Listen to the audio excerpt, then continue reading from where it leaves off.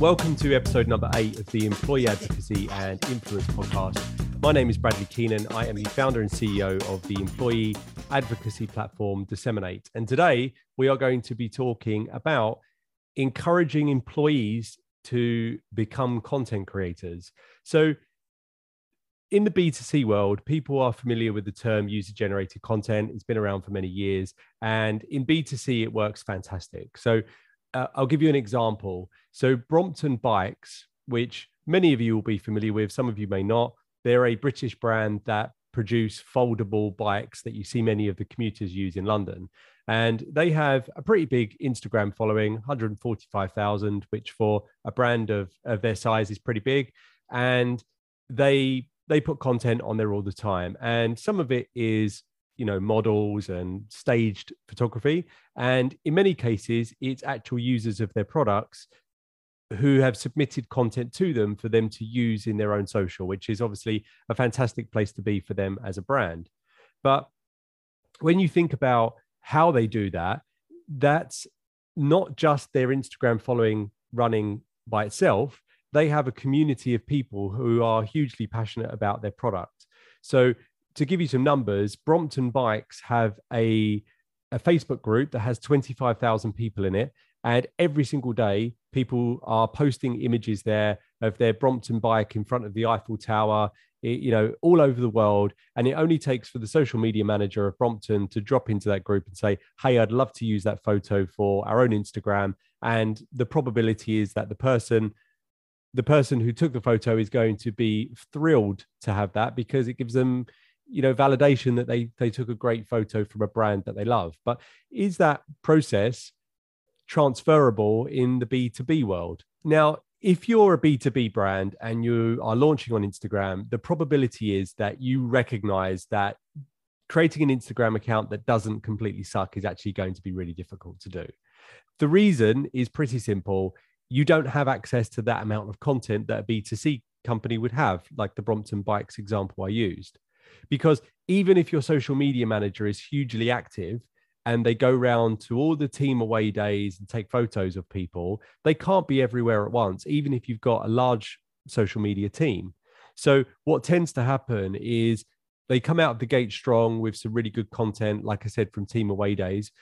And then it defaults to somebody's first day in the office. So they're standing outside the corporate head office, standing in front of the big logo, or it's a picture of their desk with their new laptop and all the images that we've seen on LinkedIn 1,000 times. And it just becomes a little bit boring.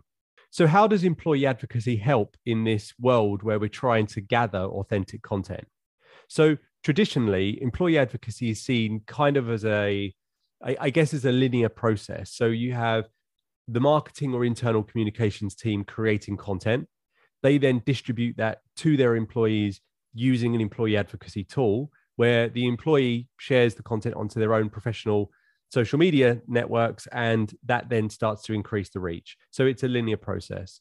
But what you can start to do is think about employee advocacy as being more of as a two-way street, in that you have marketing creating content to push out via the employees. But what we want to do is get employees to create content so they can share it with their own professional networks as step one, but also that the company's corporate social media, social media managers can use that content to display a far more authentic voice on their own corporate channels. Before you do this, you have to accept that not all content that you produce is there to sell your product or service to your customers. So a really good way of thinking about this is that your job is to create engaging content, because engaging content creates engagement. As you get engagement, people build trust with your brand. And then when you do have content that's there to create some kind of call to action, that it's going to be more well received because people trust you. A good example of this is where people use employee advocacy to engage talent. And what they do is they overuse the ability to share job ads on LinkedIn before they've actually, displayed the value proposition that the company have to attract people to want to work at the organization. So think of it as almost an 80-20 rule, where 80% of the content is there to generate the engagement, and then 20% of the content is there as the call to action. So in the situation of engaging talent, we might want to be creating content about our workplace, our benefits as an example. So when we do push a job ad out onto LinkedIn, it's far more likely that somebody's actually going to hit apply. Okay, so let's give you a really simple framework that you can use to get more employees submitting content to you. So it starts with defining what type of content do you actually want to receive. Now, given that we've been talking about Instagram, let's use photography and video as an example. Start by defining what the content's purpose actually is. So I guess we've been speaking about talent acquisition. So let's continue on that thread. So if you're looking to attract people to come and work at your company, then the probability is that you want to show people what it's like to work in your organization. You want to show people that you have a diverse workforce and that generally the company is a great place to work.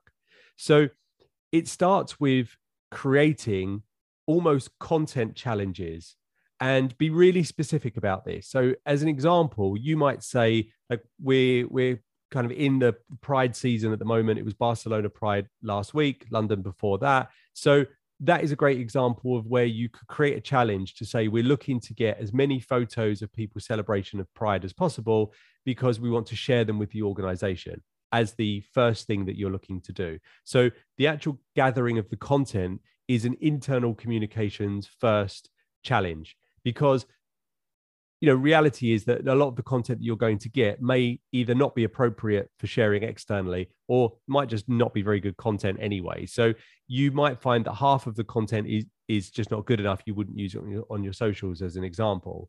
But you create this challenge. It's a very specific thing.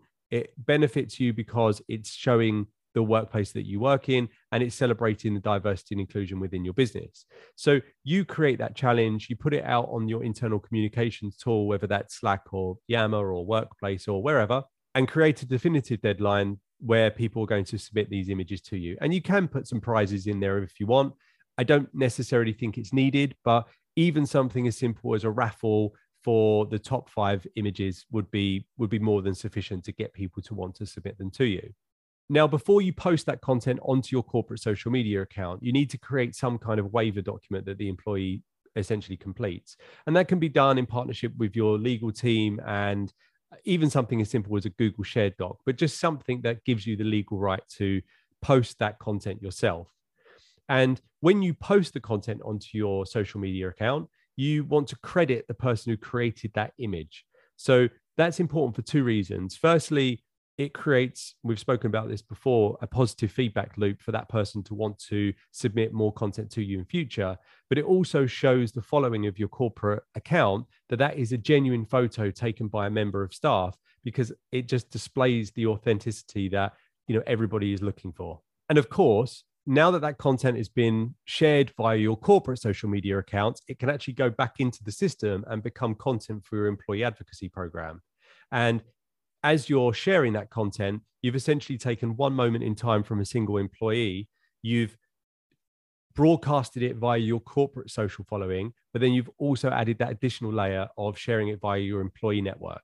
And as other employees see that you are utilizing certain employees' content, more people are going to submit content for you. And ultimately, it just feeds into creating more authentic content for you to share.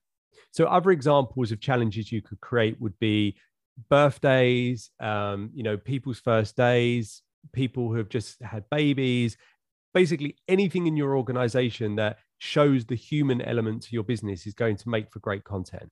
And the more you do this, the more library of content that you create. And then having an Instagram account that isn't just people's first day in the office, and as I said, those horrible pictures of laptops on people's desks, is going to be easier for you to achieve.